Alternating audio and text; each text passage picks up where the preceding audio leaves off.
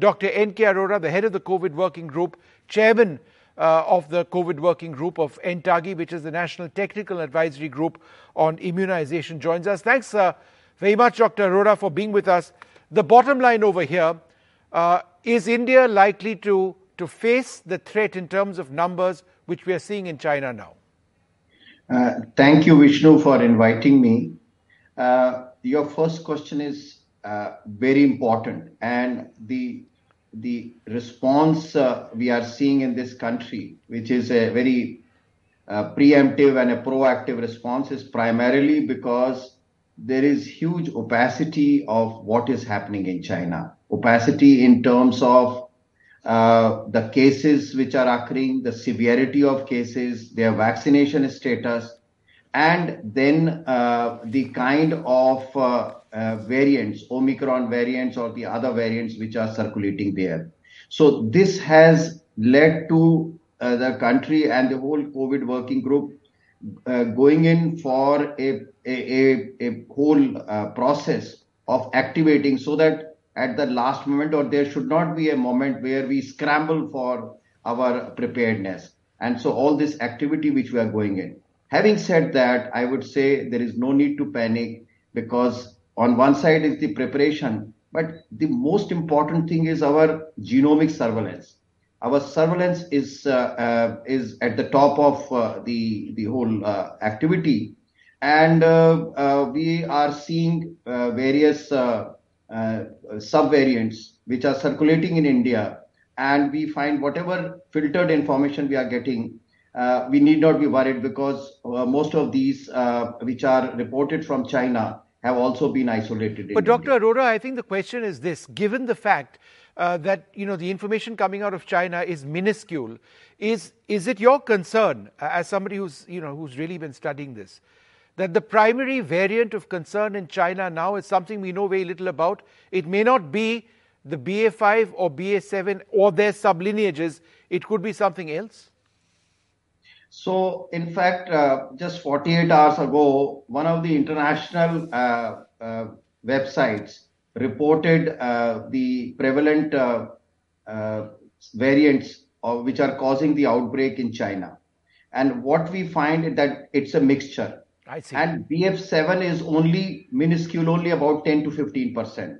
Actually, there are two important series, BN series and BQ series. These together constitute about 50% of the isolates which are reported in that, which is called GISAID website. And then there is a small number of XBB, which is in fact the dominant way. XBB is about 10 to 15%. So overall, BF7 is not something which everybody is talking about. No, there is a mixture of various variants and the variable proportion like we see. And almost all of these in some measure or the other, particularly I must say BF7 is minuscule, only 4 isolates so far since July. And then BN1 and BQ1 is also there, but they are also not too much, less than 2 or 3%. But the major thing which we are in India are seeing is XBB, which is about 70% of all the isolates we are getting on week-to-week basis for last 3 And how dangerous is this, sir? For these variants behave differently according to local epidemiology. Right. And so in China today, it is causing havoc because they are like naive. They have not been exposed to the virus before. The second equally important is that the vaccine which they got probably was not as effective. And I must tell you, most of them have got 3 doses or 4 doses of their own Chinese vaccines. Still, they are having this kind of very severe outbreak. While in India, we have the benefit of 3 things. One is that throughout first wave, second wave, and third wave, there has been exposure to natural infection. And the most recent, there is a very recent data which shows that in children below 12 years, where vaccine is not given, 95-96% of children are positive for COVID exposure.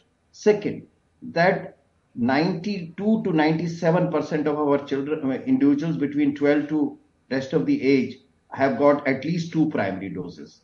So this gives us a very nice hybrid immunity. And many of us have also suffered, I'm sure, many of you within your close contacts also, more than one infection also, Yes. positive infection. So No, overall, and Dr. Arora, I must tell you right now, this must be at least the 20th interview that we've done over the last couple of years. And I disagreed with you on herd immunity or natural immunity, but it appears that the lack of this in China, according to scientists, is a major contributory factor towards the illness spreading in that country. In other words, herd immunity or natural immunity is a big factor when it works alongside vaccines. I think this is a big learning tool for a lot of us, and indeed for scientists. I'm just a journalist. A lot of so scientists around the world as well. so I would refrain from the word herd immunity. No, herd immunity is a very complicated issue. I think we should refrain from. It is hybrid immunity, that natural infection, and on top of that, which has been supplemented with vaccination. When these two occur, and I must tell you, in two of our Indian states, which initially behaved, they had very strict lockdown and containment policies. And if you remember, in the second wave, for a long time, these two states continued to have a So wave. Maharashtra and which other states are Kerala, right? Kerala. So this is, so our own experience shows. So it was not something which it was like a natural experiment which happened. And here in China, we are seeing actual what happens in practically when you don't allow the people to be exposed. And the other thing which this country did was, in a graded manner, in a calibrated manner, the people were exposed. And therefore, and while vaccination was going on, and we see that we are one of the kind of very safe society today from a COVID perspective. Okay, let's talk, sir. Let's talk, Dr. Arora. Type of virus circulating anywhere in the world. Okay, let's talk about the nasal vaccine, Bharat Biotech. What is the science behind it, sir, and does it work? So, first of all, it is a matter of pride that this nasal vaccine, India has succeeded. This is world's first. Although two vaccines were simultaneously given within a gap of 24 hours, but actually which has come for community use is the Bharat Biotech's Incovac. And the basic philosophy all over the world have a lot of people, more than 20 groups are trying to build this, make this vaccine, but they have not succeeded. This particular vaccine, we have seen the data. It provides a very interesting way of immunization. While it provides in-body immune system is kind of activated. That means there are circulating antibodies as well as T cells and other things. But the entry point is the respiratory system, nose, mouth, Right. and my respiratory system, where it builds like roadblocks. The immune system builds up roadblocks here so that the virus is not allowed to enter so easily into the system. And there are specific antibodies which are secreted into these respiratory tract, and they provide this unique concept. And this is not going to help even only for COVID. All respiratory viruses, infections, this is a platform which will be very useful for many other viral But, sir, illness. we don't have efficacy data as yet. See, I must tell you, so we can keep talking about it. At this time, none of the vaccines can have efficacy data because it's an emergency situation. But what we have asked the regulators and the producer, that as the vaccine is rolled out, so the study which have been done is bridging study or immunological study, which shows it is compared to a standard vaccine. And here in this case, it was compared with Covaxin.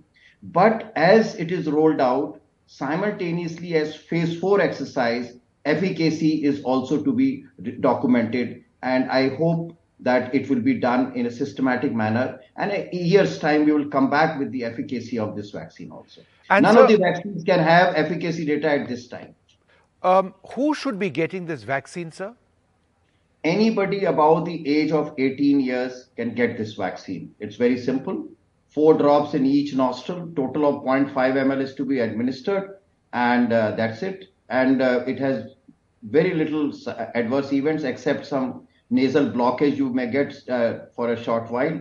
Otherwise, whatever the data is, it's extremely safe vaccine. And so it has to be administered by a nurse or a trained person, right? It's not something you take home. No, it is to be given at, see, one has to be always worried.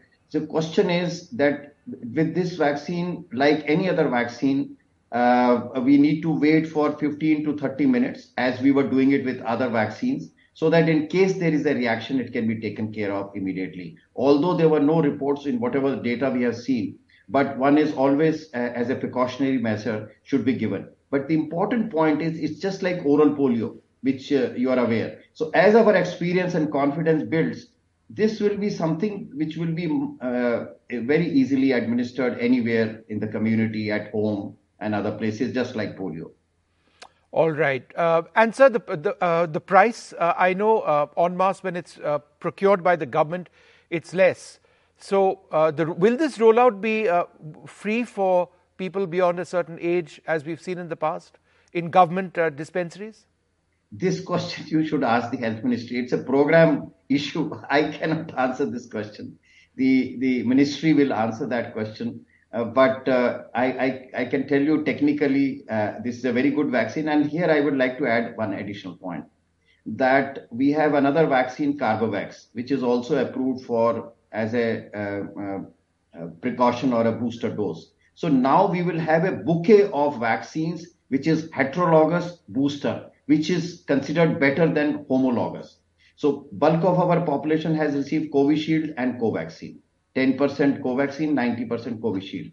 Now we have two vaccines which are heterologous, and we will be, the community can take either of these. And another 6 weeks or 8 weeks, we should have two more vaccines. And so hypothetically, sir, since COVID is now endemic, unfortunately, it's a fact, 6 months later, would people necessarily require another booster of the nasal drop? I mean, is this going to be a part of our lives going forward, is what I'm asking.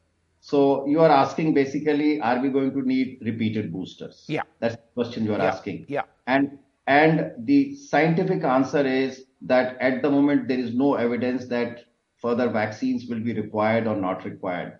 Even in countries where people have taken 3 doses and 4 doses and 5 doses of vaccine, particularly these mRNA vaccines in North America and Europe, but they continue to suffer from infection.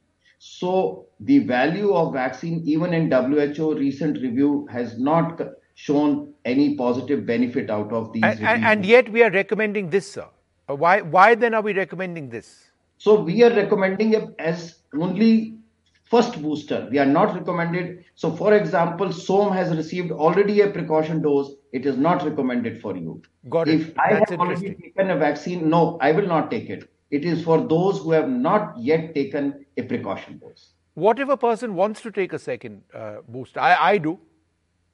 Well, as far as program is concerned, is there anything wrong with that? I know it's a fair question. I think a lot of people. I will tell you. So as part of the program, no, the COVIN will not accept a 4th dose. Now let us assume that you want to take another 4th dose. So there is a concept, what is called as antigenic sin. Now this is new emerging, that repeatedly, if I'm immunizing the person with a particular type of antigen, the body stops responding or responds poorly. And that is given one of the answers, that initially vaccine booster was given with mRNA at 6 months. Later on, people are taking at 3 months. But it has not helped too much in that case. So therefore, at the moment, taking another vaccine dose or additional 4th dose, there is no value of that. And I can't get on COVID. It will not let me do it, right? That is underlying baseline at the moment. Okay. All right. Thanks, Dr. Arora. Wonderful to speak to you, and so many points over here. Didn't know that I couldn't get an extra dose, but thanks for telling me. Thanks very much indeed.